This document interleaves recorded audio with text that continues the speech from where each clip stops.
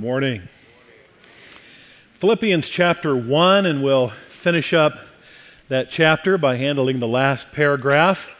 And while you're turning there, I want to mention something about the Dowers that you probably don't know, and that is that every year, and for years and years they've done this, they've sent the office staff a Hickory Farms gift pack at Christmas time. And the postman or postwoman knows enough now that when they see that thing in the mail, they just open the door and throw it in because the staff just jumps on that thing like a pack of hungry wolves. It's deeply appreciated, so thank you. Before we get to reading the passage, I would like to take a brief moment, though, and just pray for those in Fullerton. Some of you who listened to the news this morning know that a truck went up onto the sidewalk last night and took out about 11 people, 2 of whom are in critical condition. The rest are injured, but let's pray for them right now. Lord, we feel so bad about this news, and yet we pray that this event for the believers, if there are any in that group, would cause them to lean into you, to find their rest and their comfort and their strength in you. But for those who don't know you, Lord, we pray that this tragedy would actually become a great opportunity for them to see you like they've never seen you before, to reach out for you in a way like they never have.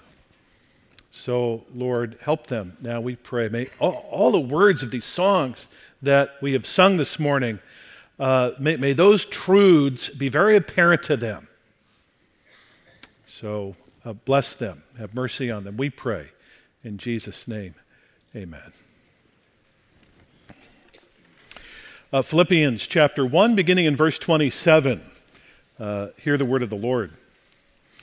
Only let your manner of life be worthy of the gospel of Christ, so that whether I come and see you or am absent, I may hear of you that you are standing firm in one spirit, with one mind, striving side by side for the faith of the gospel, and not frightened in anything by your opponents.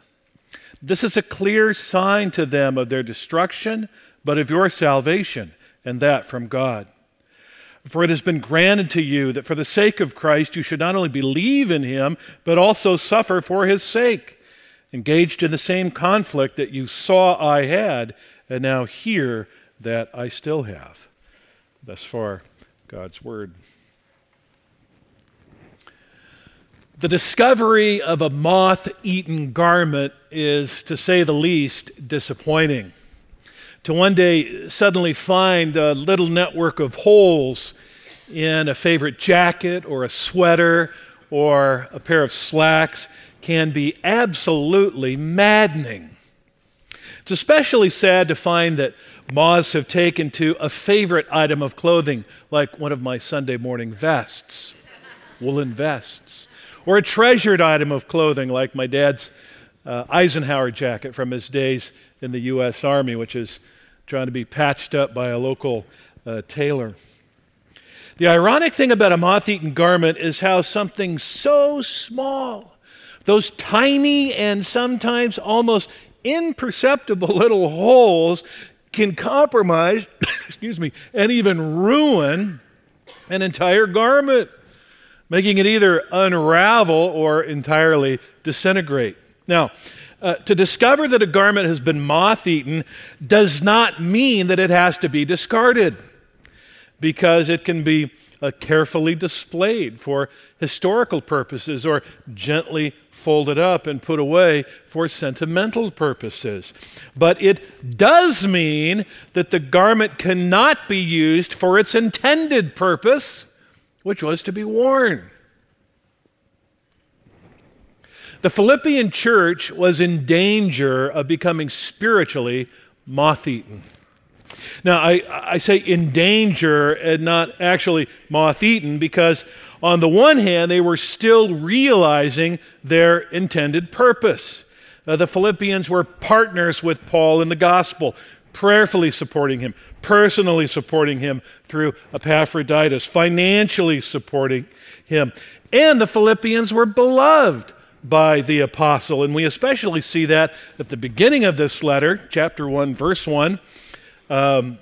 No, I'm sorry, where Paul wrote that he held the Philippians in his heart, chapter 1, verse 7, and yearned after them, verse 8, as well as at the end of the letter, chapter 4, verse 1, where we read that Paul said of the Philippians, they're my brothers, whom I love and long for, my joy and crown, my beloved.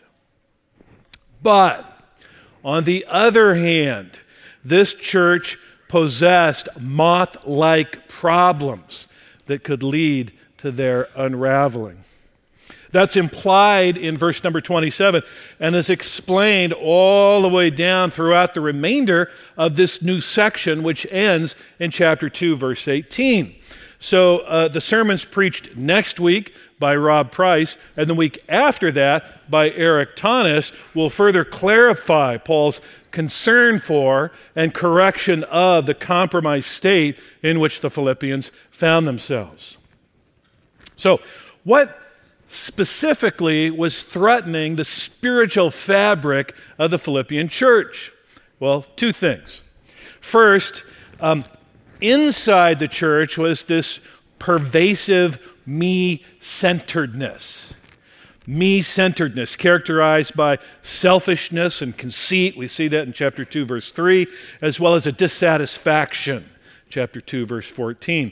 Well, from outside the church, there was a relentless opposition that had led to certain suffering for the Philippians, possible death for Paul, and crippling fear for the church if they persisted in this me-centered condition. It's interesting to see just how thin the line is between Paul's praise and the Philippians' peril. On one side of the line, the church was realizing their intended purpose, and that with their sleeves rolled up. While on the other side of the line, she possessed the potential to unravel altogether. And like the church at Philippi, our church here in La Mirada runs that same danger of becoming spiritually moth-eaten. I don't mean to say in danger of going away, but I do mean to say overwhelmed by a me-centeredness from within that would incapacitate us from combating the opposition from without, thereby keeping us from realizing our intended purpose as a church. Again, this doesn't mean that we would go away. We could last another 50 years and be around to celebrate our 100th anniversary, but more like that of a moth-eaten garment on display than as a gospel-proclaiming, equipping, nurturing, sending church transformed by the redeeming work of Christ and empowered by the Holy Spirit. So to strengthen the Philippians, to keep them from unraveling, Paul exhorted this church to stop being me-centered and to start being we-centered. A message that was for every last member of that church. And we see that in chapter 1, verse 1, where Paul has addressed this letter to all the saints at Philippi, and specifically with the overseers and the deacons. And so just as this message is for all of them, it's for all of us. Every last one of us, every last leader. And it's a message that should cause us to ask, are we a me-centered church or are we a we-centered church? The former is going to weaken us. The latter is going to strengthen us up before our opponents and lead us onto certain salvation on the last day. But how do we go about answering that question? Paul's letter here is written to all of them. And so I think it would be hard to ask this question of all of us and determine if we're a me-centered church or a we-centered church. So consider this. What's your approach to church? What's your individual approach to church? Is it me-centered or is it we-centered? Paul exhorted the Philippians to become a we-centered church, and he did that by highlighting two things in this morning's passage. First, a we-centered church lives a gospel life. You'll see that in verses 27 and 28. And second, A we-centered church suffers for Christ. You'll see that in verses 29 and 30.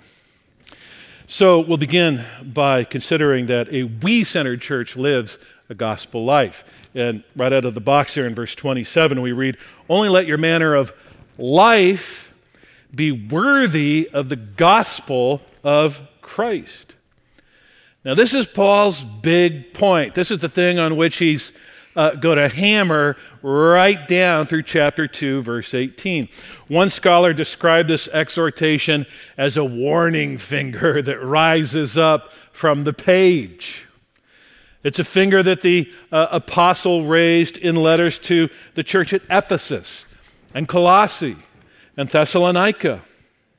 In each of these letters, Paul's exhortation came in 2 points, but in the letter to the Philippians, it began in a way that was unique to the rest of them.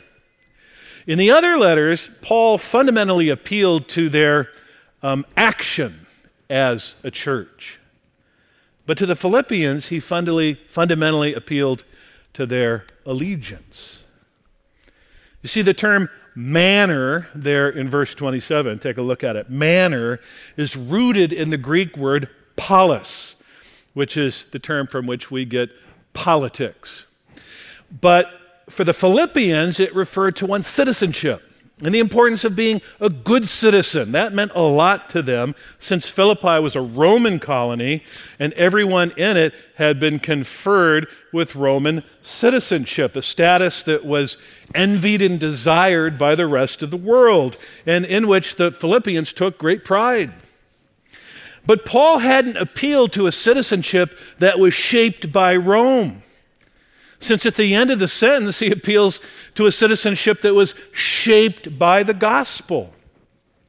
A heavenly citizenship, he calls it in chapter 3, verse 20. That's the first part of Paul's exhortation here. The second part, Paul wrote, when you consider your heavenly citizenship in relationship to the gospel, make sure that the former is worthy of the latter. That's what makes for a gospel life. The Greek word worthy provided a pair of images that helped the Philippians understand and help us understand what he was communicating. One image had to do with balancing a scale. And in the Philippians' day, that's a scale that we refer to as a double pan balance scale. You know the kind I'm talking about, that's held up by Lady Justice with the blindfold on and courthouses across America, or the kind of scale that the assayer uses to weigh the gold nugget on some old episode of Gunsmoke. Now, the scale image communicated that if the gospel is the standard of measure that's put on this pan, then the manner of life that's put on this pan ought to balance out the scale. And in that way, one's manner of life as a person or as a church was worthy of the gospel. So that's one image of the word worthy. The other image is rooted, same word, but it's the one from which we get the term axis. As you know, the earth spins on an axis. But that axis is actually tilted 23.5 degrees off vertical. And at that specific angle controls the earth's sunlight and warmth and seasons and even the location of the oceans. Tilt the earth even a half degree off its current axis, and life as we know it would become very different and very difficult. This axis image communicated that if one claims that his or her life is spinning on a Christian axis, then it ought to spin at the very same angle as the gospel of Christ. Not that of the social gospel or the consumer gospel or the feminist gospel or the prosperity gospel or the therapeutic gospel, all of which may be tilted at similar angles, but not at the angle in keeping with the word as received by Paul from Christ according to the Scripture. I want to try to flesh this out for you by recounting a recent conversation that took place between a college student and this student's hall director. This student is one whom I know. The college was not Biola, so blood pressure can go down here. Student is trying to live a life that's spinning on the same axis as the gospel, while the hall director subscribes to one, spins on one that's more of a therapeutic nature, and you'll see how that works itself out in this conversation. I'm going to quote from an email that the student sent to me recounting their back and forth. So the RD has learned about some difficult circumstances through which this student has gone, has called the student in just to find out how this one is doing. And by mid-chat, the hall director is incredulous that the student is doing so well. And so the hall director asks, "What are you doing in your life that makes you so okay right now? I just don't get it." And the student responded with a laugh, "It's Jesus." And the RD was not convinced by the response, so replied, "I'm sure he's a component, but really, what are you doing?" The student said, "No, really, it is Jesus. It has to be. All these things I've gone through are out of my control, but not out of the Lord's control. It's up to Him how He wants to shape me, even if it hurts. I have to ask myself, do I want what makes me feel good or makes me more like Christ? My answer is always the latter, and it should be, since I serve a God who is faithful to shape me in any situation. How can I be bitter if I serve a God like that?" To which the hall director responded, "I'm sorry for all you've experienced, but I want you to know that it's okay to be bitter. Give yourself permission to sit in your bitterness for a while. God's big enough to handle it. No one expects you to be doing this well. If you need to be bitter, be bitter." So the conversation could have ended right there, but it keeps going. The student says, "No, I've got to disagree with you on that one. The Bible informs me that I'm not to be bitter or let a root of bitterness grow up in me. I've seen those who sit in their bitterness, and it never leads to the outcome we're looking for," at which point the RD hoists up the white flag and basically says, "Okay, well, that's just my theology." I find that to be an utterly refreshing example of one working to maintain a life that was worthy of the gospel. Not the therapeutic gospel that's so popular today, but the gospel of Christ. Both of these images, the scale image and the axis image, depict a we-centered gospel life. And we know that based on the outcome of this manner of life as expressed by Paul at the end of verse 27, where he writes, "Whether I get to see you or not, I hope to hear that you are standing firm in one spirit with one mind." That unity, that we-centeredness to which Paul exhorted the Philippians is really woven throughout this letter. As soon again as chapter 2, verse 2, where he wrote, "Be of the same mind, the same love, the one mind." And as late as chapter 4, where he exhorts the Philippians to stand firm in the Lord, 4:1, and then 2 times over in 4:4, rejoice in the Lord. Now, it's worth noting here, I think, that standing in one mind and one spirit is not for the purpose of making us uniform persons. Stepford Christians, cookie-cutter Christians, but rather to promote not uniformity, but unity. Unity like that enjoyed by the differently gifted members of an athletic team. I've said it before, Christianity is a team sport. We're all in it together, and each one of you has a specific role to play. This, in fact, was another intended outcome for the Philippian church, since its members were not only to be standing in one spirit and in one mind, but to be striving together, side by side, for the faith of the gospel. And that phrase there, side by side, bespeaks a we-centered image of persons vigorously, even as Paul implies about 3 verses later, agonizingly engaged in an athletic contest. I was thinking about that. The first thing that popped into my brain was a rugby scrum. Without cable TV, without 785 channels on anymore, who in America would ever be watching rugby?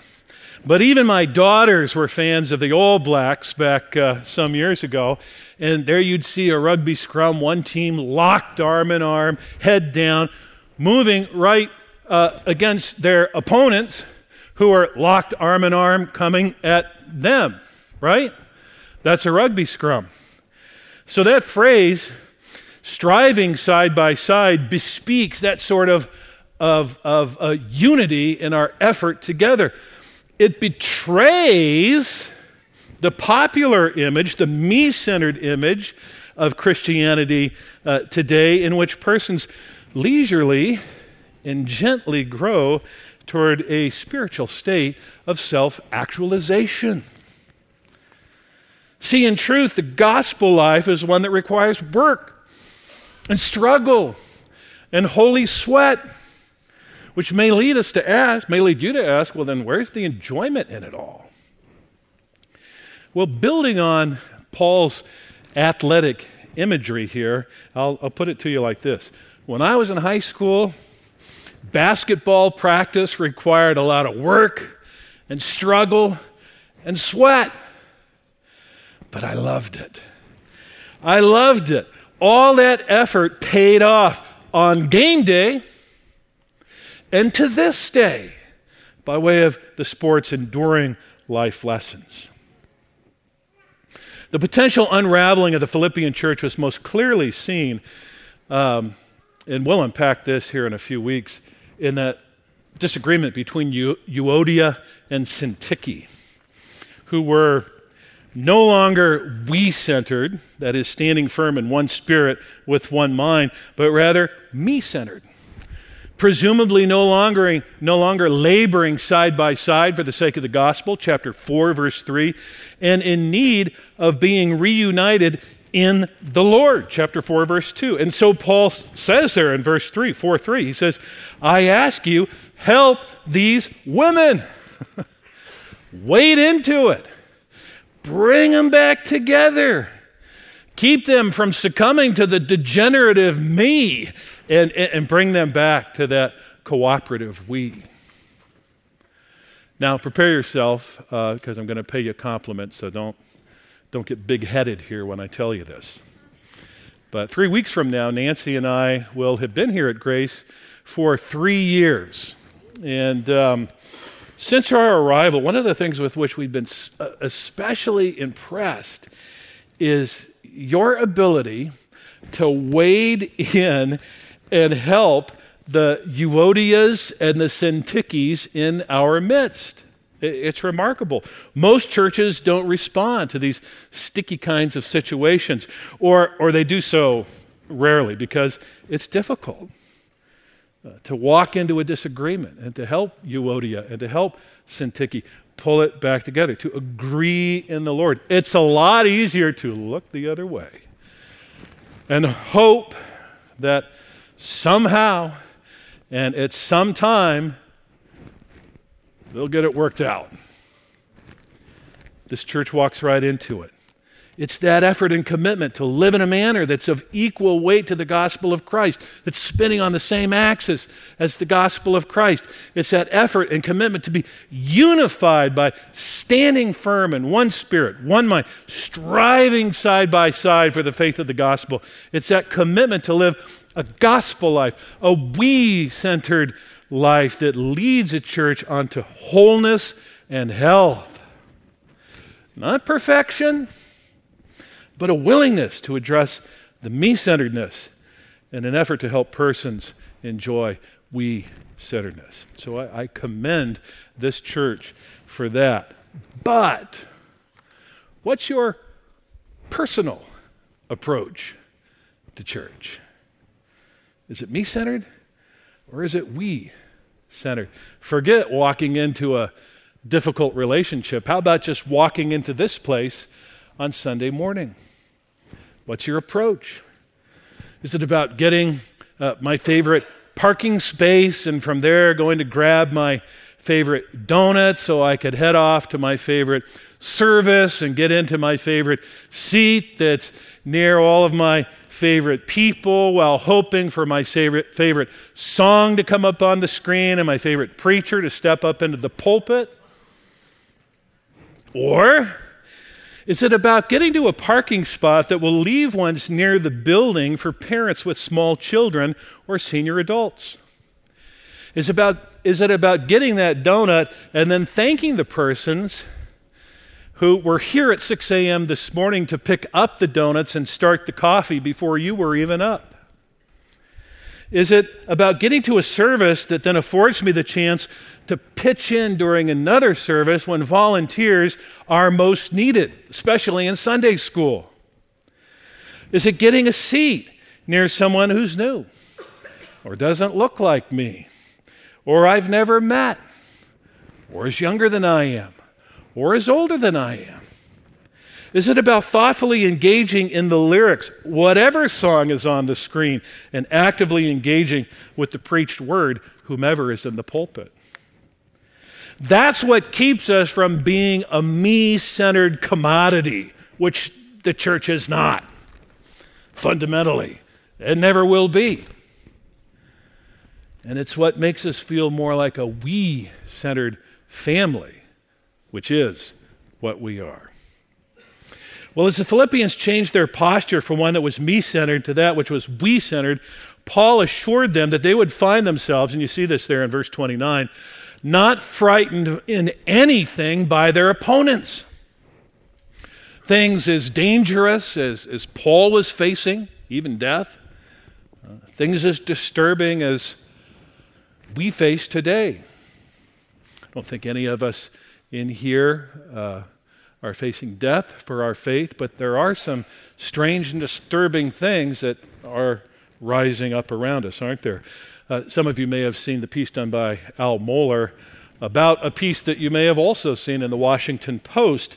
It was printed 6 days ago, asserting that just as Ralph Northam should resign the governorship of Virginia for his bigoted view of black people, so Mike Pence should resign the vice presidency of the United States for his biblical, ergo bigoted, view of homosexuality. Washington Post. Mohler wrote this. He said, the real issue at stake in this article revolves around objective morality. The truth that morality is fixed, finite, eternally true, and divinely revealed. The real antipathy directed at Pence and to conservative Christians centers on our audacity to draw anything from the pages of Holy Scripture. We dare to say, God said. We dare to believe that God has spoken, that the Bible is His Word, that it bears divine authority and is without error. The secular mind cannot accept the audacious claim to believe that true morality flows from God's revelation, that God has spoken and established an order to His creation. The secular elites believe that anyone who holds to a biblical morality is a bigot, and anyone who believes in divine revelation must be an idiot. In the view of the secular culture, that's where we stand. Of course, the perennial question for the church comes down to this. Will we stand? And the answer to Mohler's question is, we will stand. We will stand, not frightened in anything by our opponents. And we will do that as long as we remain committed to standing firm in one spirit and one mind, as well as striving side by side for the faith of the gospel. That's a we-centered church. Which leads us to the second thing that Paul highlighted in this section, and that is a we-centered church suffers for the sake of Christ. See it there in 29 and 30. Notice the two parts of verse 29. Paul writes, it's been granted to you, even could be rendered graciously gifted to you. It has been graciously gifted to you that for the sake of Christ you should not only believe in him, but also suffer for his sake, even the same kind as you saw I had, which the church did see when Paul was at Philippi. You may recall back in Acts 16, he was attacked and stripped and beaten and jailed. That led to the conversion of the Philippian jailer and his family, who may have been seated in the audience as this letter is being read. You saw I had, and now hear that I still have, by way of this letter. Suffering for the gospel, according to Paul, is a gift from God. Verse 29 is the indicative upon which the imperative of verse 28 is built. Suffering was a gift for the Philippian church, as it is for us here at Grace, because, as in verse 28, it was a clear sign to opponents of their destruction, but of the Philippian salvation, and that from God. Scripture doesn't veil suffering for the sake of Christ. It's not some secret that pounces on us when we least expect it, when we're in the teeth of suffering. No one can say, well, no one ever told me. Where is it in this book that it ever speaks of suffering? How much clearer can the Bible be? Paul said, those who desire to live a godly life will be persecuted. And he spoke that on good authority, since Jesus, who suffered as an act of gospel service, and Rob Price is going to unpack that for us next week, he said, if they persecuted me, they will persecute you. But blessed are you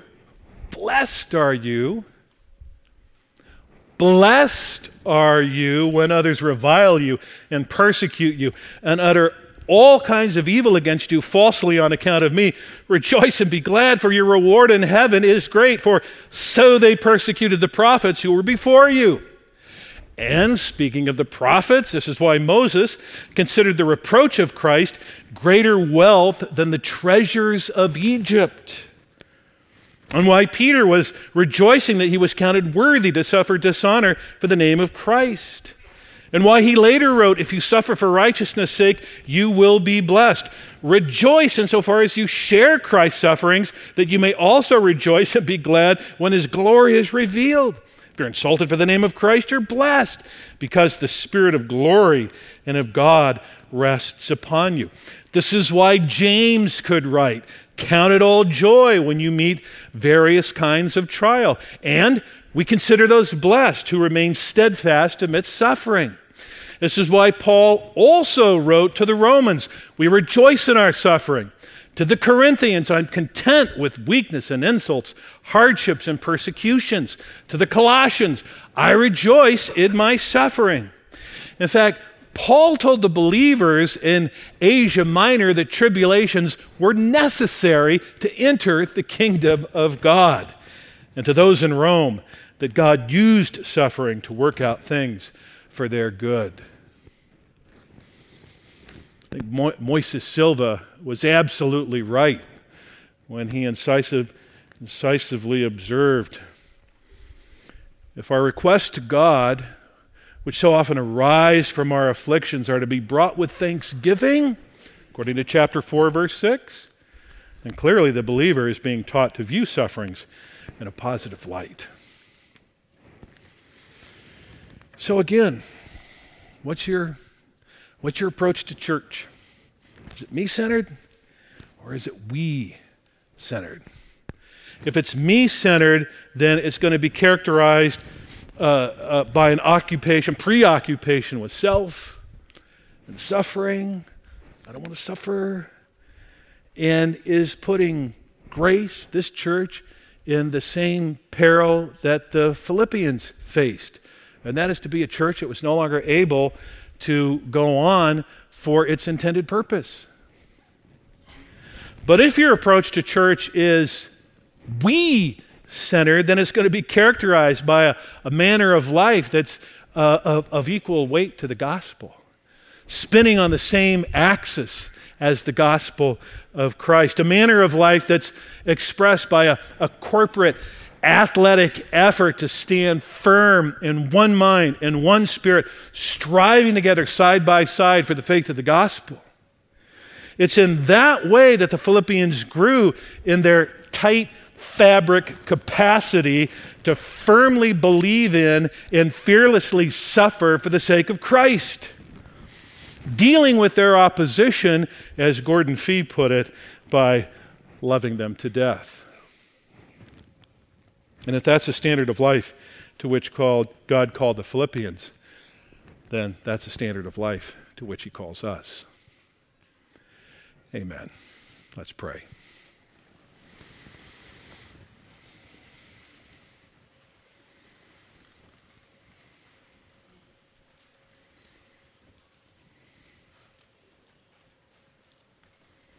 Lord, I pray that as we have occasion to look in the mirror today, we would be honest enough to see ourselves for who we really are.